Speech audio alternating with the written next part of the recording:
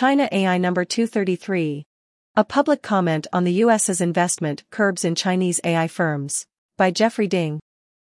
Published on August 14, 2023. Subtitle. Plus, Woodayaka Origins of China's Large Models, Part 2. Greetings from a world where, does school really start in a week? Heading. Reflections on US's investment curbs in Chinese AI firms. Regarding last week's executive order that restricts new U.S. investment in subsets of the semiconductor, quantum, and AI fields, I will repeat what I wrote last fall during debates about the U.S.'s export ban on high-end chips to China. Quote. When it comes to U.S.-China technology competition, the benefits of the promote plank will always outweigh the protect plank. And, when we reflect on moves like this 130 years from now, there's a decent chance that such protect actions were counterproductive. End quote. What is the goal here? Here's my blunt, and admittedly somewhat unfair, read of the Biden administration's approach to technological competition with China. Let's take Trump's strategy of being tough on China for the sake of being tough on China, but we'll add this brilliant twist. It'll just be narrower and slightly less counterproductive. What is the theory of victory here? If it's to slow down China's military modernization efforts, then in the future, will there really be fewer Chinese companies that support military AI applications because of these investment curbs? I think there's a reasonable case to be made in the other direction. AI is a general-purpose technology with so many applications, and smart U.S. capital would probably push Chinese companies toward more commercial end uses.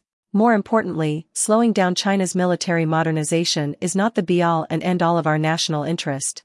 The U.S. benefits from its investments in China. A world with a weak China may be less safe than one with a strong China. Same goes for a world with a China decoupled from the US versus one with a China that is still very much coupled. When it comes to all these points, smart people can disagree, but let's recognize at the very least that there's a debate to be had here. I want to be very concrete. I think it's a good thing that Baidu, Alibaba, Tencent, ByteDance, and so many other Chinese technology giants are foreign-invested enterprises.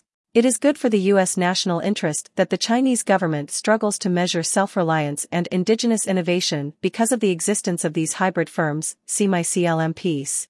It is a good thing that these firms are beholden, to some extent, to international stakeholders. I would much rather it be these companies at the leading edge of Chinese AI research than the more traditional national champions. My broader point is this. I think China policymakers in this administration, many of whom are the smartest and hardest working people in this space, have spent so much of their time figuring out how to implement policy effectively, without having a full-throated debate about what policy goals actually matter. A good example of this. In February of this year, CSET put out a very well-researched, detailed report on this topic of U.S. outbound investment into Chinese AI companies. The report does not address the end goals of investment controls, aside from one notable exception. Buried at page 35, we get this exceptionally perceptive paragraph. Quote. What is our goal? Are we trying to prevent the Chinese military from reaching its 2049 modernization goals? Are we working to stymie Beijing's efforts to use technology to abuse human rights? Are we worried about China gaining a first-mover advantage in emerging technologies? However we choose to define national security will help to inform the type of outbound investment screening regime, as well as bolster its effectiveness. End quote. Let me be very clear.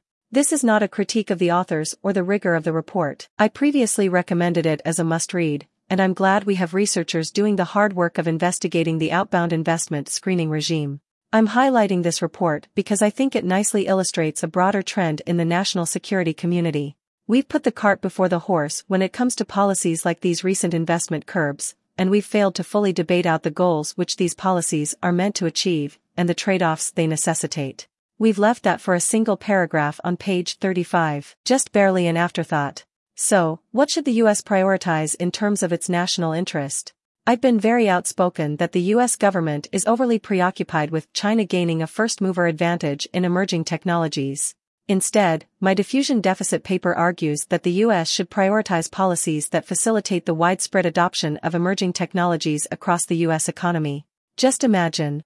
What if we took all the time, political capital, and talent that is being spent on crafting protect measures and invested it into promote measures that built up the U.S.'s diffusion capacity? In my view, one thing is for sure. Our nation would be more secure. Heading. Feature translation. A brief history of large models in Woodayaka, second half. Context. In the previous issue, I started digesting an incredibly informative history of China's large language model development, a long-form Leiphone article by Kai-Hsian Chen, linked to original Chinese. Last week we translated 4,000 words. This week, we knocked out 4,000 more. Here's what we learned. Key passages. In my GovAI report on recent trends with China's large language models, I called out the hype over BAAI's Wudao 2.0. A common refrain from English language coverage was that this model represented bigger, stronger, faster AI from China. This article fleshes out more detailed reasons why Wudao 2.0 was overhyped and misperceived. But many Wudao members know that, in fact, in 2021, the real Chinese-produced large-scale models have not yet appeared. The upper layer of the 100 billion model and the trillion-dollar model of Wudao 2.0 is a sparse architecture. Although the number of parameters of the model is enlarged through sparsification, the base capacity is akin to that of a tens of billion parameter scale model. The details about BAAI's struggles to train and run large models are truly fascinating. The file size of the trillion-dollar large model copied from the hard disk is about 20 T, and more than 500 A100s are needed for inference, running the model. Therefore, after the Wudao team copied the files back to Beijing from Shandong, where the Sunway Ocean Light supercomputer was located in Qingdao, they could not afford to use them, so they could only open them to the industry. Several companies copied the documents. One guesses that they weren't able to use them either after copying them. More concrete compute limits. At a Wudao internal meeting at end of 2021, Tang Jie lays out his goals to train a 100 billion parameter model. Article recounts, they calculated the cost and found that to complete these goals, 1,000 cards needed to be run continuously for 2 months without errors, and the training cost would be extremely high. At that time, BAAI only had 480 A100 cards, and gave 400 of them to Tang Jie's team.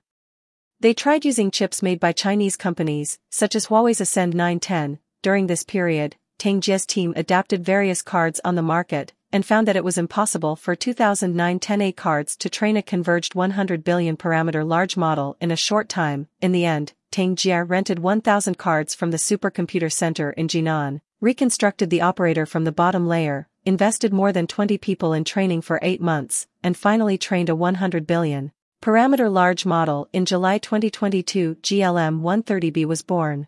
Per the article, at the beginning, the efficiency of Huawei's 920 was only 18% of NVIDIA's A100, though Tang Jie's team reportedly upped the efficiency to 40% after some modifications.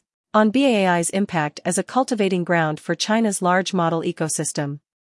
After the obligatory allusion to BAAI as the Whampoa Military Academy for China's large models, Chen concludes, it is worth noting that BAAI's Wudao not only gave birth to the first batch of large-scale model companies in China, but also influenced a group of post-90s AI masters and doctoral students. Among the teams for Wudao 1.0 and 2.0, more than 85% of the members are young students born in the 90s. People who spun off from BAAI to start ventures based on large models. June 2021, Zhiwu established Sophan Engine. November 2021, Minlai Huang founded Lingxin Intelligence. March 2022, Fan Chaoqi starts Xinyan Technology. And lastly, August 2022, Jiyuan Liu founded ModelBest. A previous issue covered ModelBest's efforts to make it more cost-effective for small businesses, students, and government departments to use large models. China AI number 199. On how ChatGPT changed everything. Initially, in 2022, China's AI fully entered a capital winter. After the establishment of companies based on large-scale models, they all went out to raise funds with confidence, but none of the investors were willing to pay. After ChatGPT comes out, large models became popular all of a sudden. The big model companies that were not paid attention to before, such as Zhipu, ModelBest, Lingxin, Zhizi, Xinyan, have also become the stars of tomorrow in Chinese capital circles. Sophan Engine originally couldn't raise money. After ChatGPT came out, the angel round was valued at 100 million. I rarely do calls for more paid subscriptions, since China AI is a passion project and it serves as an invaluable platform for my research. However, in recent weeks, I've noticed a decline in paid subscriptions from our peak of 200, which was already a very small subset of the now approaching 16,000 free subscribers. So, if you find that the type of content China AI puts out doesn't exist anywhere else on the internet, then support it through a paid subscription. Link. Full translation. A brief history of large models in Wudao. Heading. Thank you for reading and engaging. Asterisk in the next issue, China AI links will be back in full force, I promise. These are Jeff Ding's, sometimes, weekly translations of Chinese language musings on AI and related topics. Jeff is an assistant professor of political science at George Washington University. Check out the archive of all past issues here and please subscribe here to support China AI under a Guardian/Wikipedia style tipping model. Everyone gets the same content, but those who can pay for a subscription will support access for all. Any suggestions or feedback? Let me know at chinanewsletter@gmail.com or on Twitter at @jjding99. This article was narrated by Type 3 Audio. It was first published on August 14, 2023. To report an issue or give feedback on this narration, go to t3a.is.